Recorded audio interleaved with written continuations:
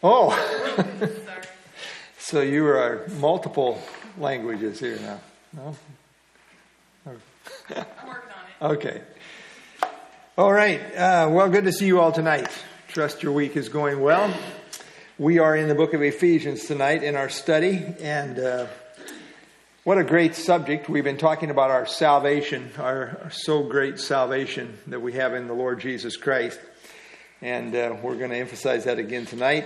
And let's begin with a word of prayer. Lord, we do thank you for your word now. I pray that you would give me grace to teach it and just bless our interaction around the things of God. And thank you for the Holy Spirit and his interaction with the word of God, bringing it alive and helping us to see the deep truths related to our salvation. So enrich our lives as we spend this time in the word together this evening. I pray in Jesus' name. Amen. Well, the theme of Ephesians is the universal church, and Paul begins after his initial greeting with the grand scope of salvation. You have one long sentence in the Greek from chapter 1, verse 3 through verse 14, and he's really dealing with the various deep aspects of our salvation. I mean, deep aspects related to predestination and election and all of these things. Tremendous emphasis on God the Father, God the Son, God the Spirit. All of these things kind of relate to our security, our salvation that we have in Jesus Christ. And then after verse 14 in chapter 1, 15 through 23, you really have a prolonged prayer for divine enlightenment, that they would be able to see deeply and appreciate the great truths of our salvation. And we do spend a good amount of our time studying what we already know, the truth of our salvation, but the various facets of it as far as the depth of it. And he continues on in that vein tonight in chapter 2. We talk about the believer's past, where we've been, where we are now, and our future related to our salvation. Okay, let's have somebody read about our past, which is kind of dark. These first three verses are pretty dark. Somebody want to read the first three verses? Ephesians chapter 2, 1 through 3. Why don't we do that?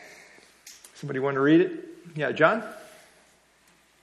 And you he hath quickened who were dead in trespasses and sins, where in times past you walked according to the course of this world, according to the prince of the power of the air, the spirit that now worketh in the children of disobedience, among whom also ye had our conversations in times past, in the lust of our flesh, fulfilling the desires of the flesh, and of the mind, who were by nature children of wrath, even as others. Okay, thank you.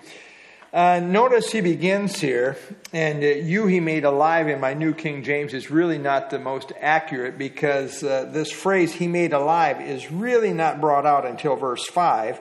It is a part of the surrounding text, but it's not in the verse 1. Verse 1 literally just says, and you who were dead in trespasses and sins. So he starts out with emphasis on who we were before we knew Christ. And when he says, and you, we think he's still talking about those related to Gentile background in contrast to Jews. He gets to Jews also as we get to verse 3. He says, among whom also we all, and so he's including both Jews and Gentiles as he goes along in his thought process here. But initially he's talking to those of essentially Gentile background when he says, and you who were dead in trespasses and sins. The word death means separation. You know what happens when a person dies physically, right? What? They stop breathing. Yeah? And then what happens? But what happens to that person? The body decays and the spirit goes. It continues on, right? But it's separated from the body. What happens is the soul, the spirit leave the body at the time of death. And we have a clear statement of that in James 2:26. As the body without the spirit is dead, so faith without works is dead also. So that's the idea of death, separation. You who are dead in trespasses and sins, that is, we were separated from the life of God. We were spiritually dead. We really lived in the graveyard of sin, as it were, where you don't really know life in God. The wages of sin is death, and that's where we all are. You know what God told Adam. The day that you eat of the forbidden fruit, what's going to happen? You're going to die. Did he die that very day? Well, you've got a yes and a no here, right? It's a yes and no. How would we answer no? He didn't die physically that day, did he? But how did he die? Immediately there was a change in his relationship with God, right? Now he's hiding and saying, well, let's cover ourselves. And there's a disruption between him and God. Of course, Eve as well. But what was that indicative of? Spiritual death. There was a spiritual separation between him and God. There was all of a sudden guilt. There was sin that entered in. There was a break in that relationship between him and God that we call spiritual death. Exactly. Well, that's where we were. We were dead in trespasses and sins. We were alive in our body, as we like to say, alive in our body, alive in our soul, related to our emotions, our intellect, our will, but we're dead in our spirit. As far as a relationship with God, we did not have that relationship with God. So we were spiritually dead. And notice the word dead does not mean sick. We weren't just sick, right? You didn't say, you who were sick in trespasses and sins. No, we were dead. We were dead. You know, which is worse, to be sick or to be dead? That's right. The condition of death is, this is going to require, to get you back with us, is going to require a miracle, right?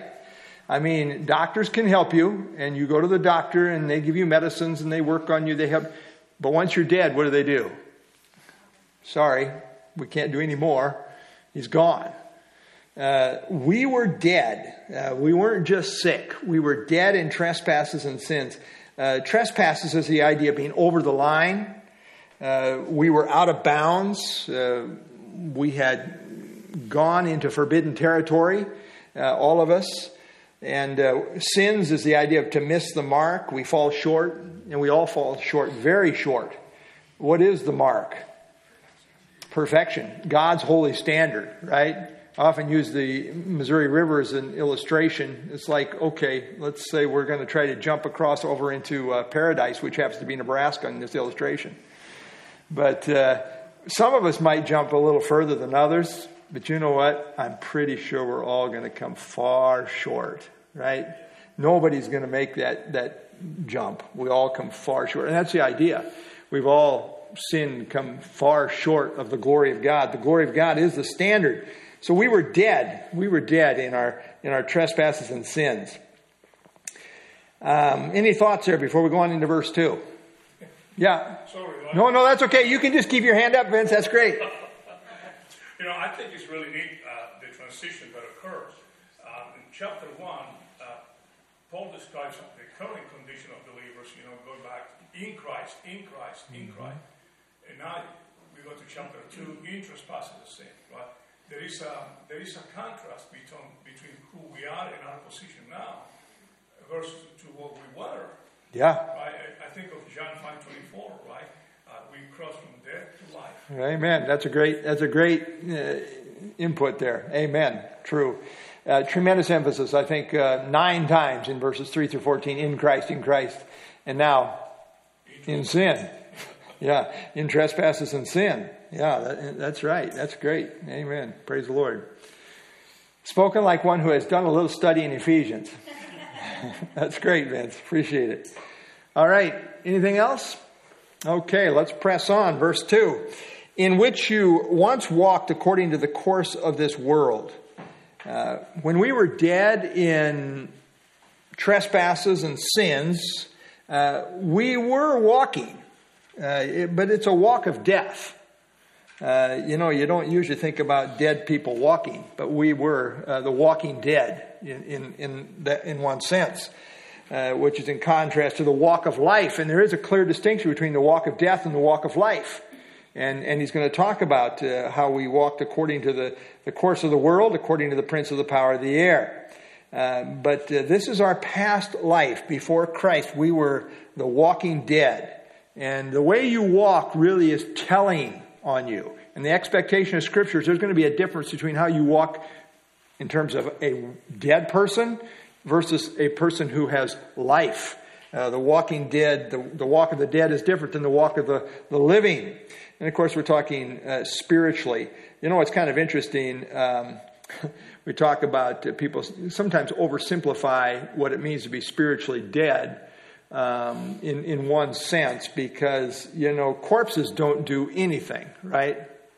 They don't. They don't move. They don't do anything, a corpse. But being spiritually dead, it's kind of interesting. Can spiritually dead people be under conviction?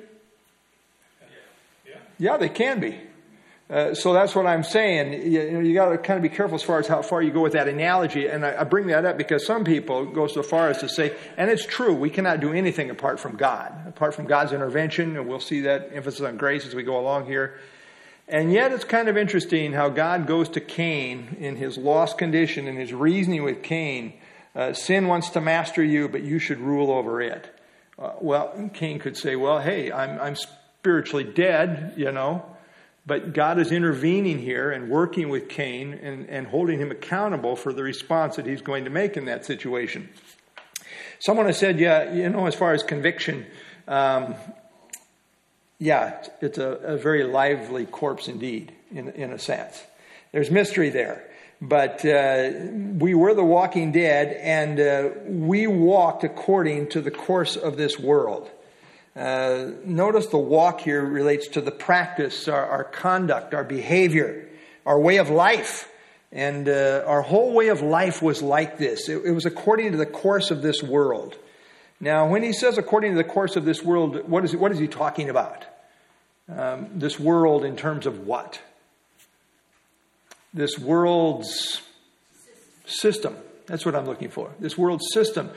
In other words, it relates to the values of this world and how it thinks, its attitudes and so forth. And what is the attitude of this world system out here? What defines the world system out here? Self. What else? Yeah, that's true. How about this? Rebellion. Rebellion against God and all those other things that enter into it. The world is a rebel system. It's aligned with Satan, as we will go on to see here, and even in the same verse. But the course of this world is a rebel course. It's a self-governed course in that sense. I'm going to do it my way, as someone said. So it's very much tethered to this world, very selfish, rebellious against God. And the world is not a friend to Jesus Christ. It's in rebellion. The Bible says before we're saved, we are at enmity with God. That's the rebel world system. It's at enmity with God. It doesn't appreciate God at all. It doesn't want God. It is in rebellion against Him. That's how we walked before we were saved. Dead in our trespass, not having any relationship with God, cut off from God. We're like Adam and Eve running around in the garden trying to hide from God. And that's the way the world is. We walked according to the course of this world as well before we were saved. All of us. Some people say dumb things once in a while. You talk to them and say, how long have you been a Christian? All my life. Really? So the first couple of verses here in Ephesians do not apply to you, right? In chapter 2. It just doesn't, you weren't dead in your sins and trespasses. Is that correct? No, that's not correct, obviously. Okay, according to the prince of the power of the air. Isn't that kind of interesting? According to the course of this world is right in sync with according to the prince of the power of the air. The prince is the idea of the ruler, of the power, of the authority, and of the air refers to the heavenly sphere in which the devil still has access. We don't know a lot about this. We do know that he has some limited access to heaven. He accuses the saints before God day and night, as it says in the book of Revelation, chapter 12. We know in Job, chapter 1, that Satan was able to appear before God and they had discussion about Job in that occasion. So he still has some limited access. Now, that's not always going to be the case in terms of him having this, being the prince of the power of the air, whatever jurisdiction he has out here, or whatever access to the heavens he has. At some point, that's going to change. When's that going to change? Yeah, he's going to be cast out, and that's again Revelation 12, where he's going to be cast down to the earth. The boy's going to be very angry and go about in a ferocious way after the Jews, etc. at that point. But right now, he still has some access to the heavens. He is the prince of the power of the air, even if we don't fully understand all the ramifications of that. But that's clearly talking about the devil. We have similar terminology to this, by the way, in chapter 6, verse 12. We don't wrestle with flesh and blood, but against these forces of evil in the heavenly places. Seems like there are some strongholds in these heavenly spheres of some kind.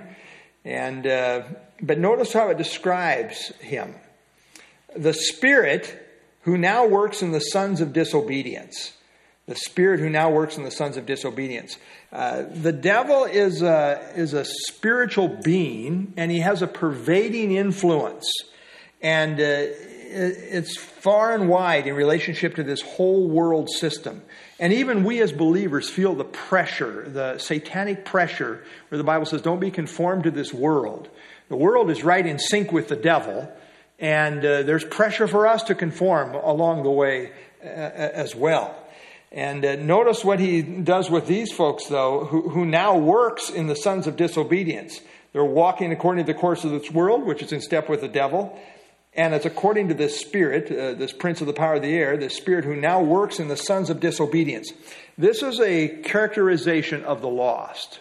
What defines them is disobedience.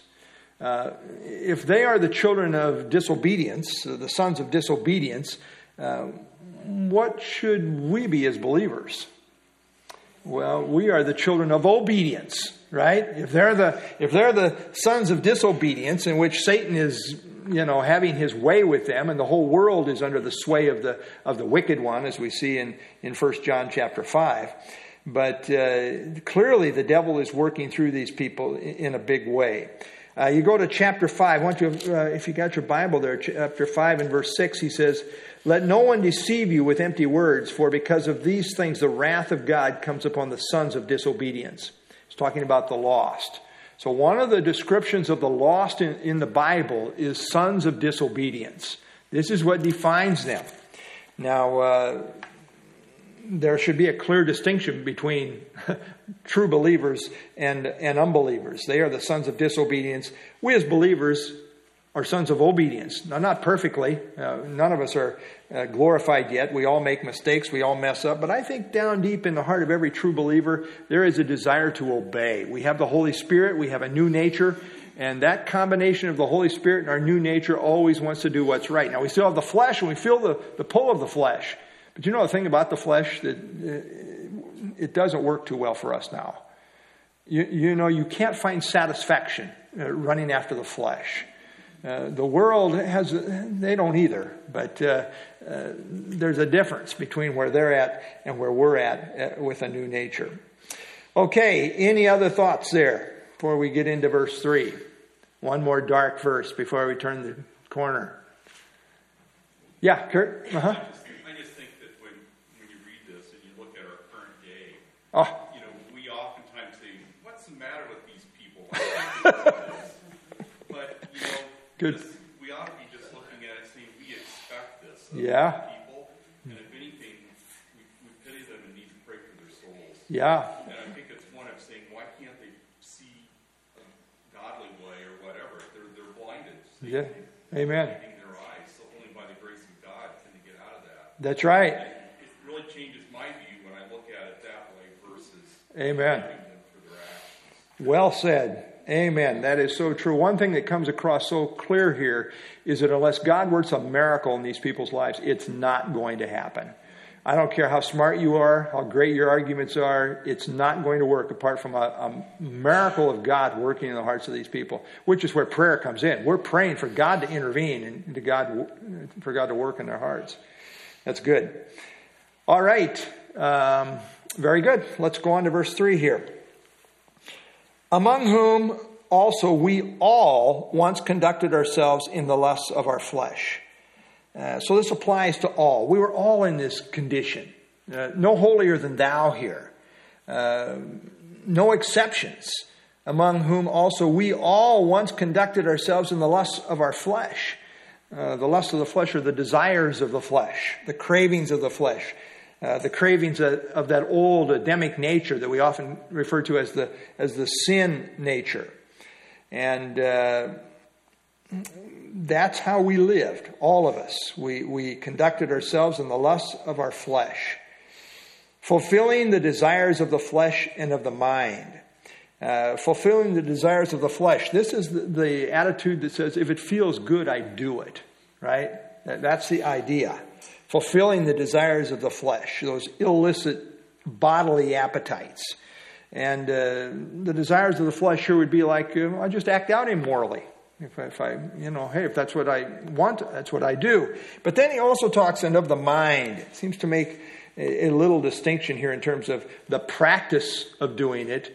And maybe you don't actually do it, but you're fantasizing about it in your mind. Well, that too is according to the lusts of the flesh and how we once conducted ourselves. And so, you say, well, I don't actually engage in physical immorality, but I watch porn. Well, here you are. It's covering both bases. Whether you're actually doing it or whether you're just fantasizing in your thought life about it. The mind relates to the thought life. And he's covering both of those bases here. And then he says, and we're by nature children of wrath, just as the others. So we were all the objects of God's wrath, of his righteous indignation. Just think about this as far as being the children of wrath. Wrath is coming their way. They are under the wrath of God unless they repent. I always think about John chapter 3 in this regard, where in verse 18, we know John 3:16, 17 not quite as much, but 18. He who believes in him is not condemned, but he who does not believe is condemned already, because he has not believed in the name of the only begotten Son of God. And then across the page there, verse 36 in that same chapter, John 3:36, he who believes in the Son has everlasting life. He who does not believe the Son shall not see life, but the wrath of God abides on him. Sometimes people say, well, God sends people to hell. Well, God doesn't really send people to hell in that sense. People are already on their way to hell. All of us were in that condition. We were all by nature the children of wrath. And the wrath of God was like hovering over us. As it says in John 3:36, abides on him. We were in that condition. And apart from the grace of God, we'd still be there. As far as dead, let's talk about, this issue here as far as the three great enemies that we have. They're all really covered here in this text here. The world, that system of rebellion that defies God, that world system of unbelievers that everybody's a part of. When you get saved, you really leave the world. This whole family of rebels out here, and you now line up with the family of God, and you're in one family or the other. And that's the world system. And then the other great enemy of God that's involved here is the devil, influencing the entire world, the prince of the power of the air. And then the flesh. The flesh is the internal enemy that has a propensity for evil in the heart of people. And the flesh is the idea of doing what comes naturally according to the natural sin nature. Okay. Very good. Any other thoughts here? Emphasis on all here, just as the others. We all once conducted ourselves in this way. We were all the children of wrath, just as the others. There's no holier than thou here. Can't say, well, we weren't that bad. Yeah, we were.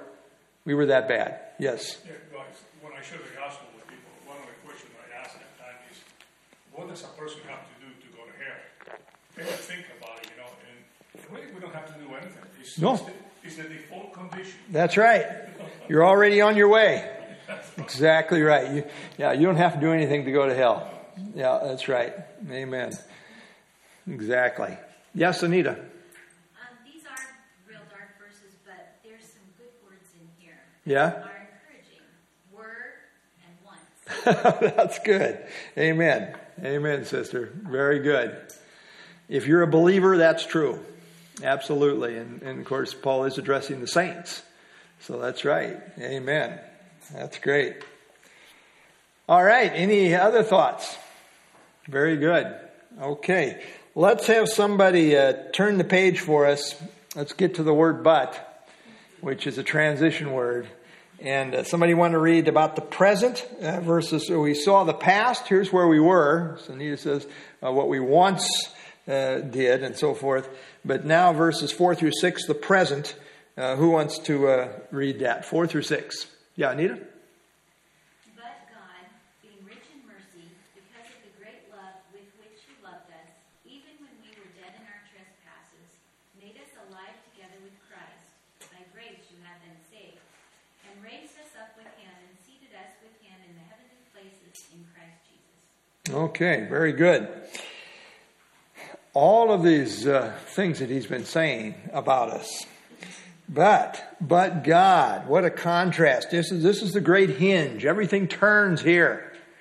And it's kind of like he's painted this black backdrop. Maybe picture a black velvet cloth as a backdrop. And then you put a sparkling diamond on that black velvet backdrop. It's going to really make that diamond pop, isn't it? And what is that diamond? Well, it's the grace of God as we move through here. But God, who is rich in mercy. Mercy is a special word. Sometimes we kind of have a hard time getting our hands around mercy. But mercy is a disposition of pity, compassion, and care. And it's not only a disposition of pity, compassion, and care, but it's really exercised towards those who don't deserve it, who are in misery, they are helpless, but they are rebelling in that miry misery. That's the idea of mercy. Undeserved kindness. I mean, we didn't go looking for God. We just continued to spit and kick dirt and cuss and blaspheme, and that's where we were. Say, well, we finally got ourselves kind of reformed. No, we didn't. We didn't. God who is rich in mercy. And why is God this way? Well, it says because of His great love with which He loved us. The word love here is agape, the intense word for love, God's kind of love. And great love, His great love. Not a kind of a mild love. His great love. It's intense. It was costly. His great love with which He loved us. This is what motivated Him to move so that we might be rescued. That his kindness would intervene. His mercy would intervene. This really speaks to the character of God, the kind of God that He is. And praise the Lord, He is a God of mercy and grace. All right. Any thoughts there before we move into verse 5? Okay, let's go. Verse 5. Even when we were dead in trespasses. Did you catch that? Rich in mercy, great love, which He loved us, even when we were dead in trespasses.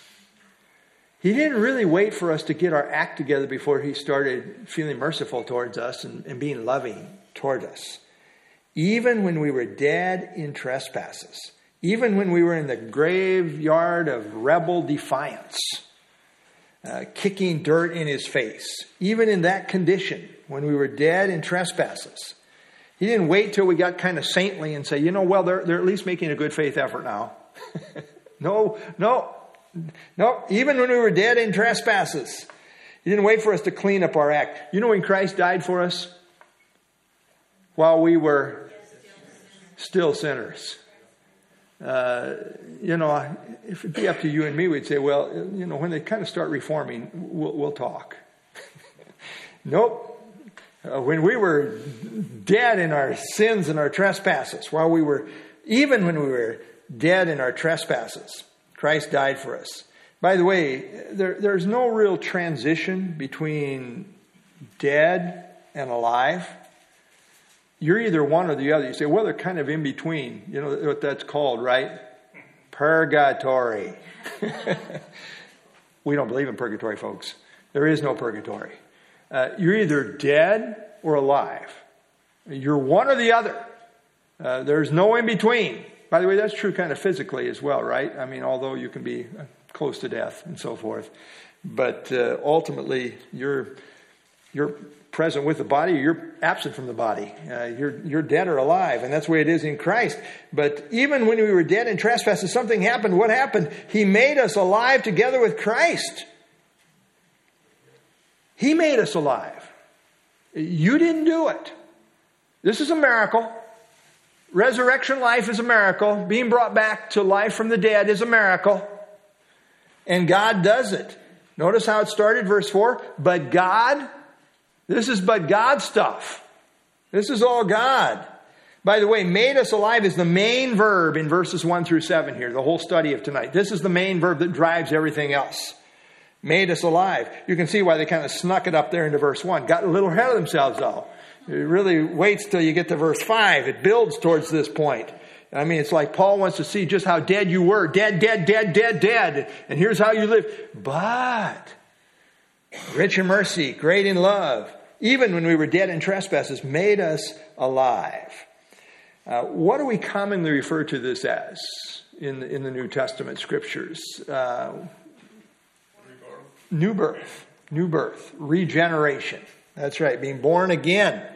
Made us alive. Key chapters there would be John 3, Romans 6. Made us alive together with Christ. He brought us into union with Christ. And we now share in Christ's life. And then he can't help but insert this little statement here, which is really the core of his whole gospel theology. By grace you have been saved. But for the grace of God, there go I. It's all the grace of God. And he interjects that right here. Parenthetical thought here, which is the central idea of his gospel, which is a gospel of grace. Grace means God's unmerited favor. We don't deserve it. We don't earn it. We don't work for it. You certainly don't make yourself alive. You were so dead that you couldn't do it. He did it. He made us alive together with Christ. By grace you have been saved. We often refer to grace as God's riches at Christ's expense, and that's exactly what it is. God is the one who provides our salvation. I got a little thing here. It's got works on one side and grace on the other. And, you got all the world's religions over here, including perverted forms of Christianity like Catholicism, Mormonism, Buddhism, Hinduism, Judaism, traditional religion, all of these things. What they all have in common is that works are a part of the equation as far as getting to a better life beyond this life. On the other hand, Christianity is all of grace. God has a corner on grace. Christianity is the only religion that really teaches a gospel of grace. It's what's unique to Christianity. Everything stands or falls on this, the gospel of grace. And what is the symbol that we have for Christianity? Is it scales? How are you going to weigh out? People think this way all the time, right? When I get to heaven, he's going to weigh my good deeds and my bad deeds. Man, you are going straight to hell. I mean, what is the symbol that we have as Christians? The cross. What's that all about? That's all about grace.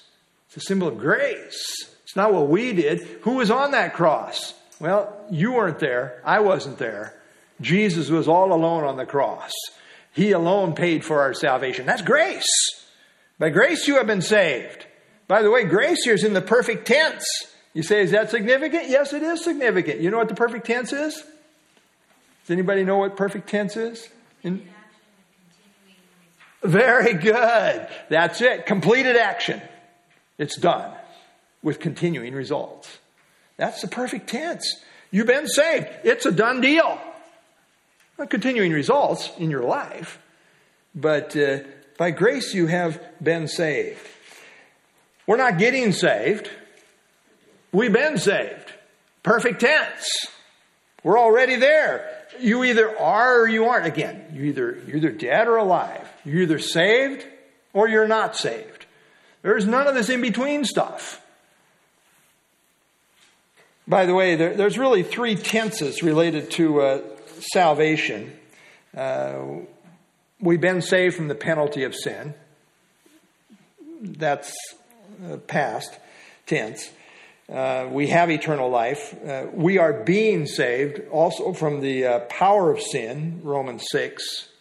And one day we'll be saved from the very presence of sin. So there's a present and a future aspect, a past, present, and a future aspect. But here in context, it's as though he speaks of our salvation as a completed whole, the consummation of the entire whole package of our salvation.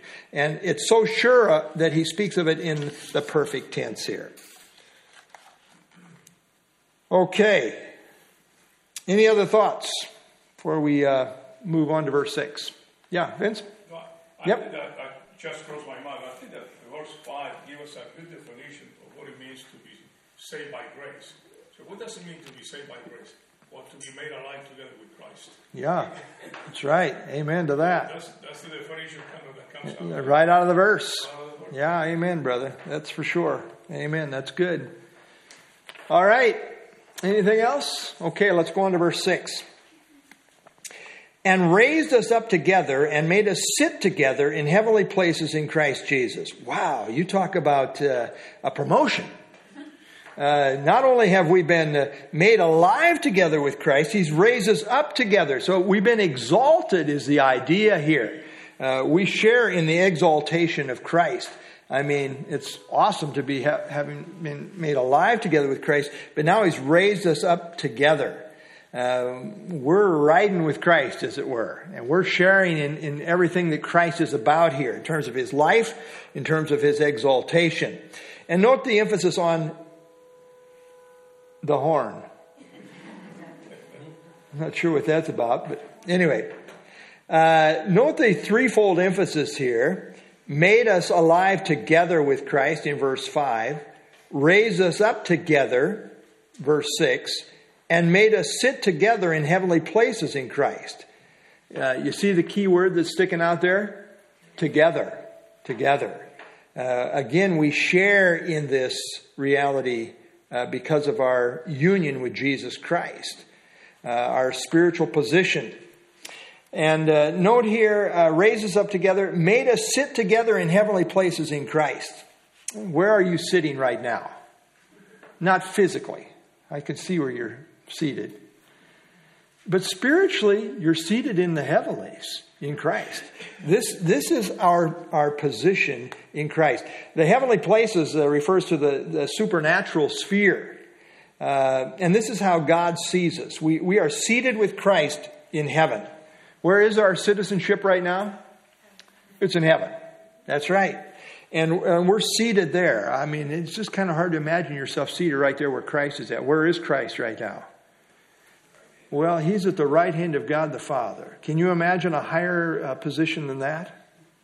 I can't.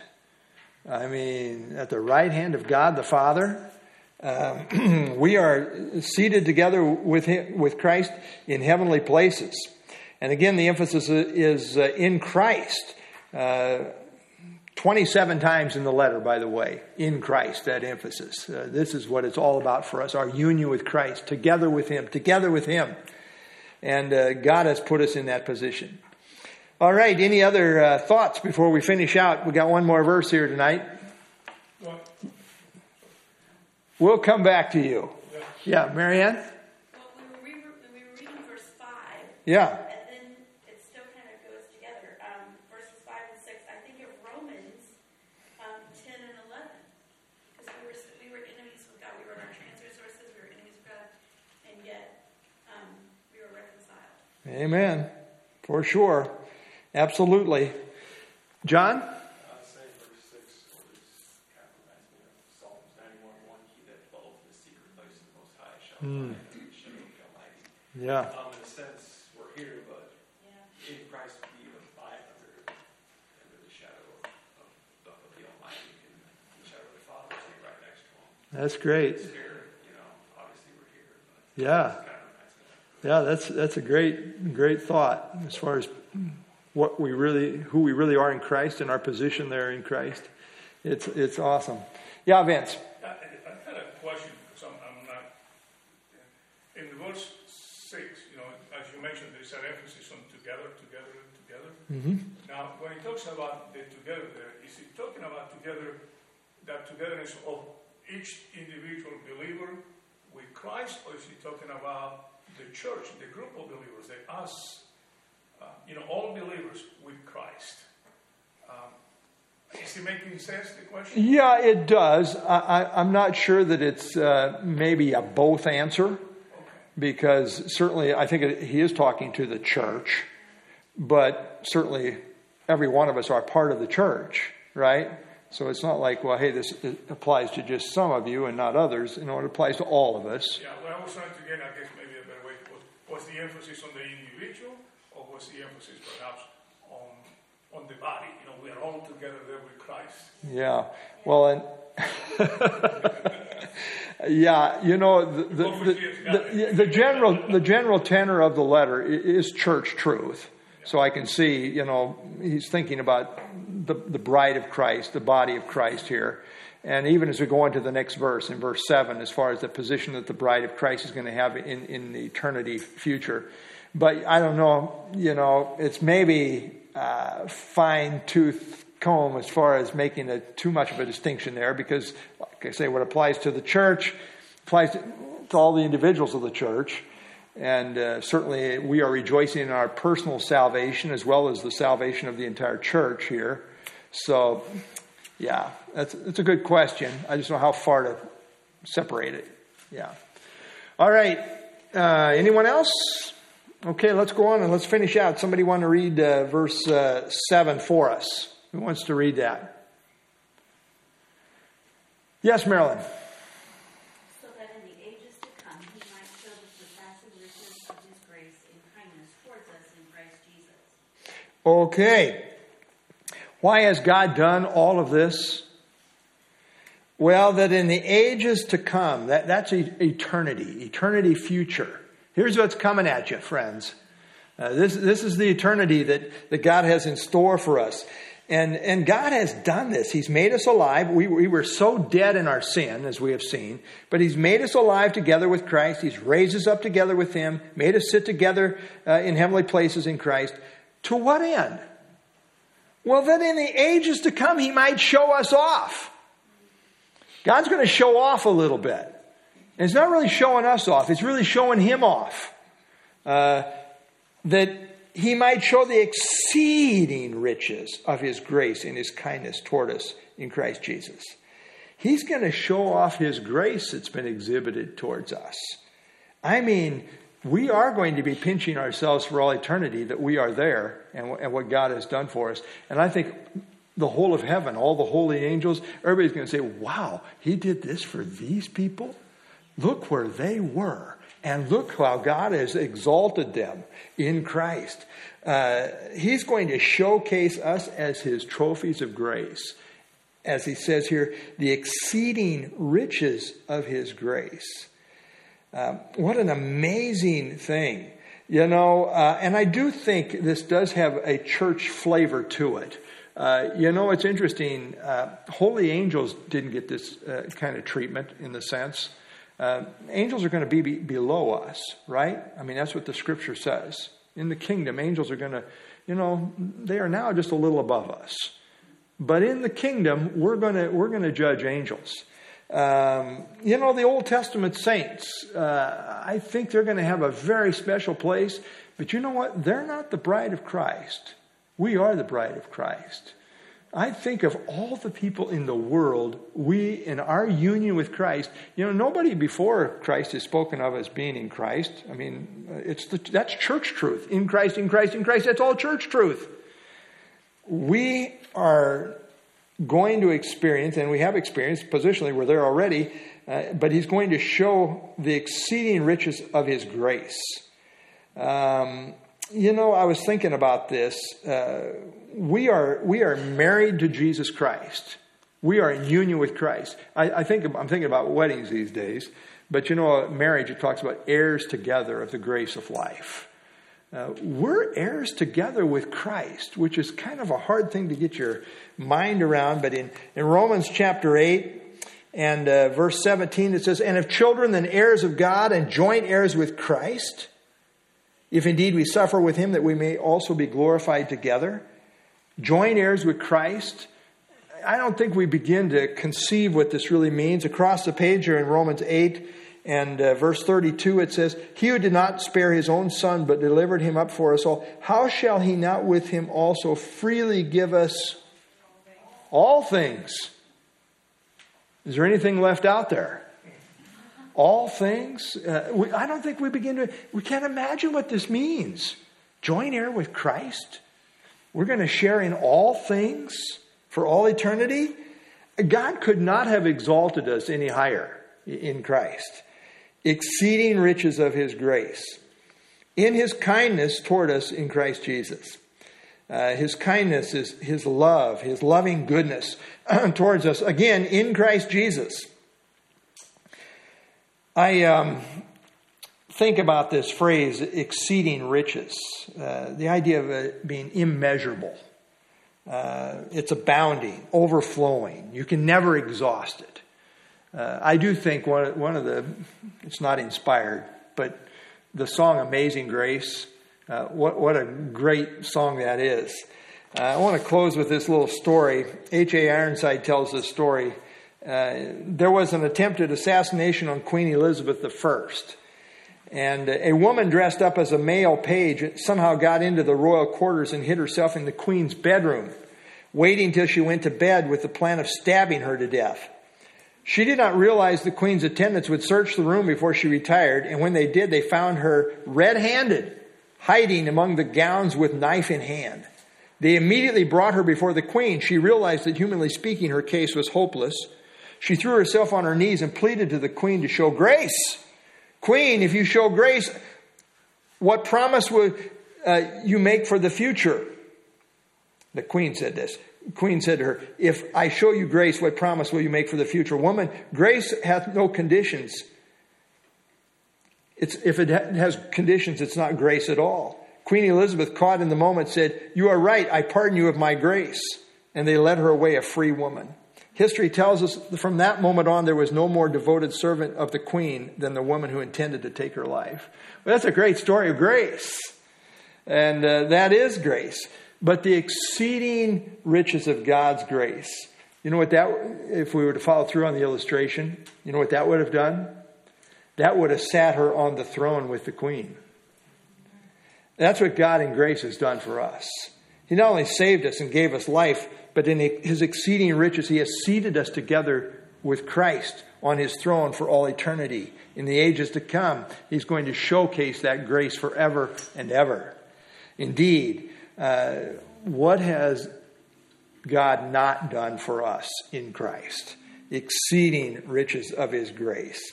Indeed, as Paul says, thanks be unto God for his indescribable gift. It's indescribable. All right, any other thoughts as we wrap up here tonight? Okay, let's share some prayer requests. You have your prayer sheets there.